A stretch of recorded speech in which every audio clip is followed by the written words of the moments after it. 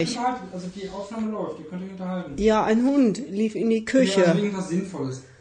Ja, aber wieso ist das dann, wieso muss ein Testgespräch haben? Das ist tatsächlich so, du kannst wirklich mit Fußball überhaupt nichts anfangen. Also da gibt es kein freudiges Gefühl oder keine Langeweile. Fußball ist dir einfach egal. Eine Welt ohne Fußball wäre für dich genauso eine Welt wie eine Welt mit Fußball. Ach nein, ein ganz kleines bisschen kann ich mich schon in kleine Jungen reinversetzen, die hinter einem Ball herspringen. Und insofern glaube ich auch, ich habe neulich mal mit meinen Enkeln Fußball gespielt. Du? Ja, genau, auf dem Spielplatz. Und ich habe immer daneben getroffen und der Ball ist immer irgendwo hingegangen, wo er nicht sollte. Und da habe ich gedacht, aha, Fußball ist doch eine hohe Kunst. Ja. Also koordiniert, also welche Treffen und so. Ja, doch ein bisschen Respekt.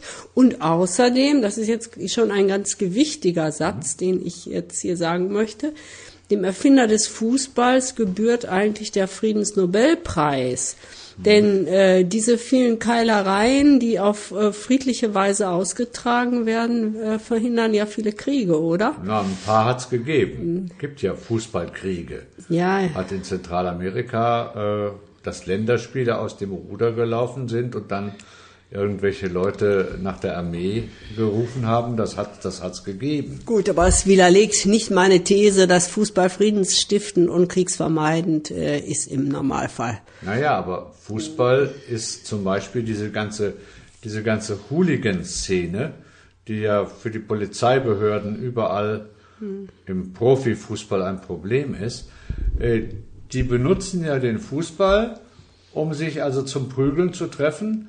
Und das Spiel selber interessiert sie überhaupt nicht. Aber sie hängen sich genau an den Fußball dran. Mhm. Und du weißt ja genau, hier bei uns in der Gegend, im Osten, da ist das ja besonders so, dass Mannschaften, die sportlich gar nicht besonders erfolgreich sind, da in Sachsen, Leipzig irgendwas, ich habe den Vereinsnamen jetzt gar nicht im Kopf. Cottbus? Cottbus ist ja Bundesliga. Ach so. Aber 3. und 4. Liga, also Vereine, die sportlich sehr niedrig agieren, sind berüchtigt dafür, dass sie also ganz, ganz militante Fanclubs oder Hooliganclubs haben, die eben mit den Mannschaften reisen und die Polizeibehörden, ja, die haben dann genau die Spielpläne und sagen, bei dem Spiel wird's Ärger geben. Und dann machen die schon 8 Wochen vorher die Einsatzpläne für diese Polizisten, die dann da ausgepolstert mit ihrer Schutzkleidung erscheinen. Aber ich finde das schon ein Phänomen, dass die sich eben an Fußball dranhängen und an keinen anderen Sport. Auch nicht an, auch nicht an Rockkonzerte oder so. Also, ja. Also nur friedlich ist das nicht. Ja, aber es widerlegt doch nicht meine These, dass das so eine Ersatzhandlung für wirklichen Kampf ist, wo Blut fließt, ne? Ja, also Fußballhelden sind schon was. Ich bin ja jetzt 69 Jahre alt und als ich 60 Jahre jünger war, die erste 2 Leidenschaften haben wir da gehabt als Kinder nach dem Krieg. Wir wollten einen eigenen Ball, der uns gehörte, hatten nur ganz wenige Kinder im Dorf.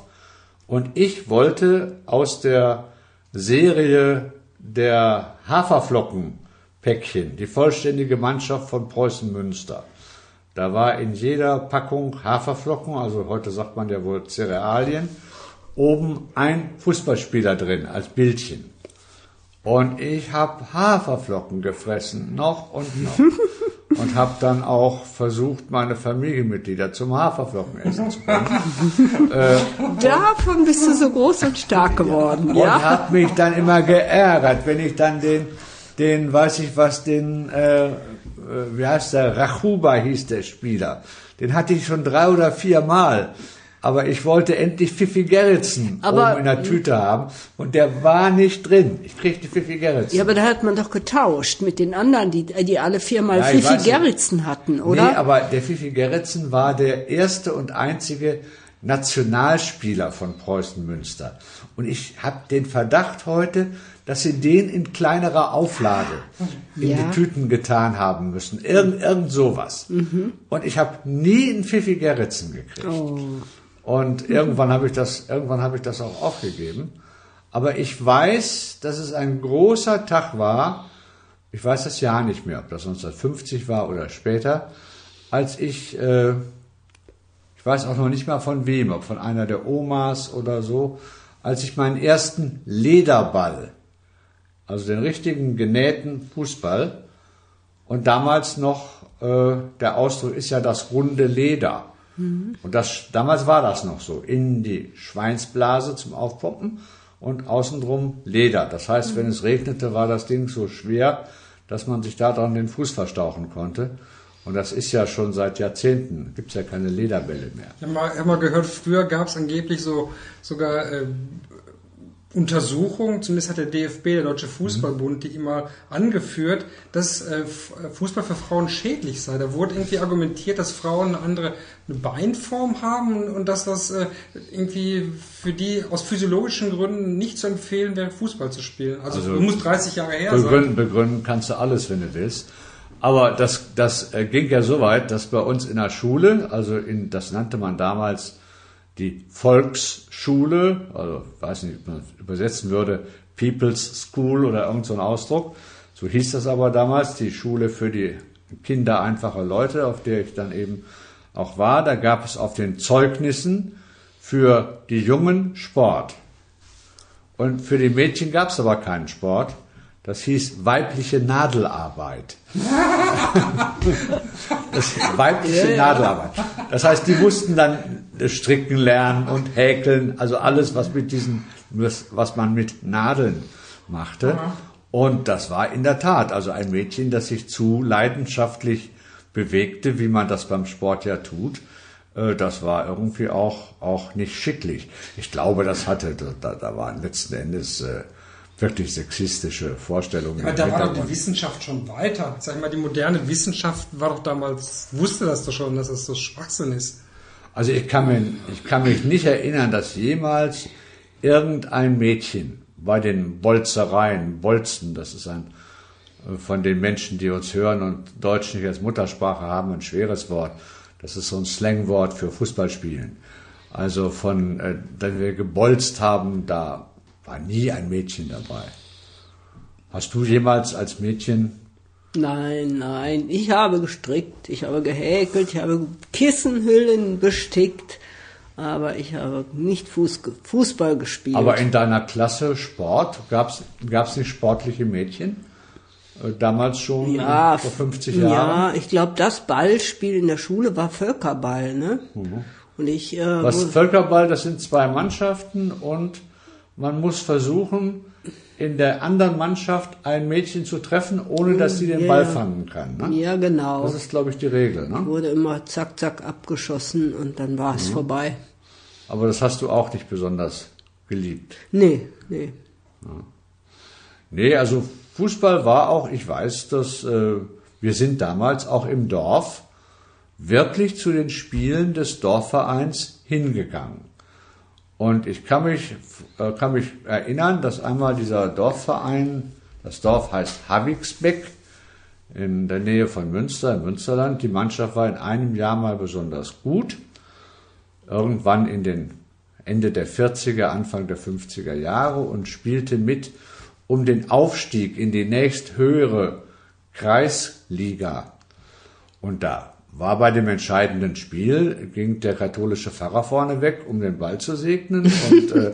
Und dann kam die Feuerwehrkapelle und dann weiß ich, wer da noch alle kam. Da war das ganze Dorf zog zum Sportplatz, um dieses Spiel, auf das es eben ankam. Ich weiß nicht, wie es ausgegangen ist, keine Ahnung. Ich weiß nur, das war ein Riesenereignis für das Dorf. Und die Spieler haben abends keinen Geldschein gekriegt, sondern Freibier im Gasthaus. Ne? Das ist, das war eben in unserer Kindheit noch völlig anders. Die heutige Kommerzialisierung des Fußballs, ich glaube, die hat sich damals niemand vorstellen können. Ja, Mama, hast du noch ein paar Gedanken zum Thema Fußball? Ja, eine Sache kann ich noch erzählen. Ich habe einen Versuch gemacht, mich dem Fußball anzunähern in der Zeit, als ich am allermeisten verliebt war in meinen Mann. Das war 1966. Da spielte England und Deutschland um die Fußball-Weltmeisterschaft. Ja, ich muss überlegen, was es war. Und und wir hatten damals noch kein Fernsehen und die meisten Leute viele hatten noch kein Fernsehen. Und dann wurde das Spiel direkt in Kinos übertragen. Da bin ich aus lauter Verliebtheit mit meinem Mann mitgegangen und habe mir das mit angeguckt. Das heißt, du hast das berühmte Wembley-Tor gesehen, ja, ohne seine Bedeutung zu erkennen. So genau war es. Ich bin dann wieder rausgegangen und als ich dann verheiratet war, habe ich dann gedacht, ach, das muss ich nicht haben und habe mich dann nicht weiter mehr für Fußball interessiert. Ja. Ja, und ich weiß noch, dass was für eine Aufregung das in Deutschland war. Das war richtig eine Aufregung, wo Theologieprofessoren und Politiker und Philosophen sich geäußert haben, als zum ersten Mal deutsche Fußballprofis das Angebot bekamen, für viel Geld in italienischen Ligen zu spielen. Es gab dann zwei Fälle.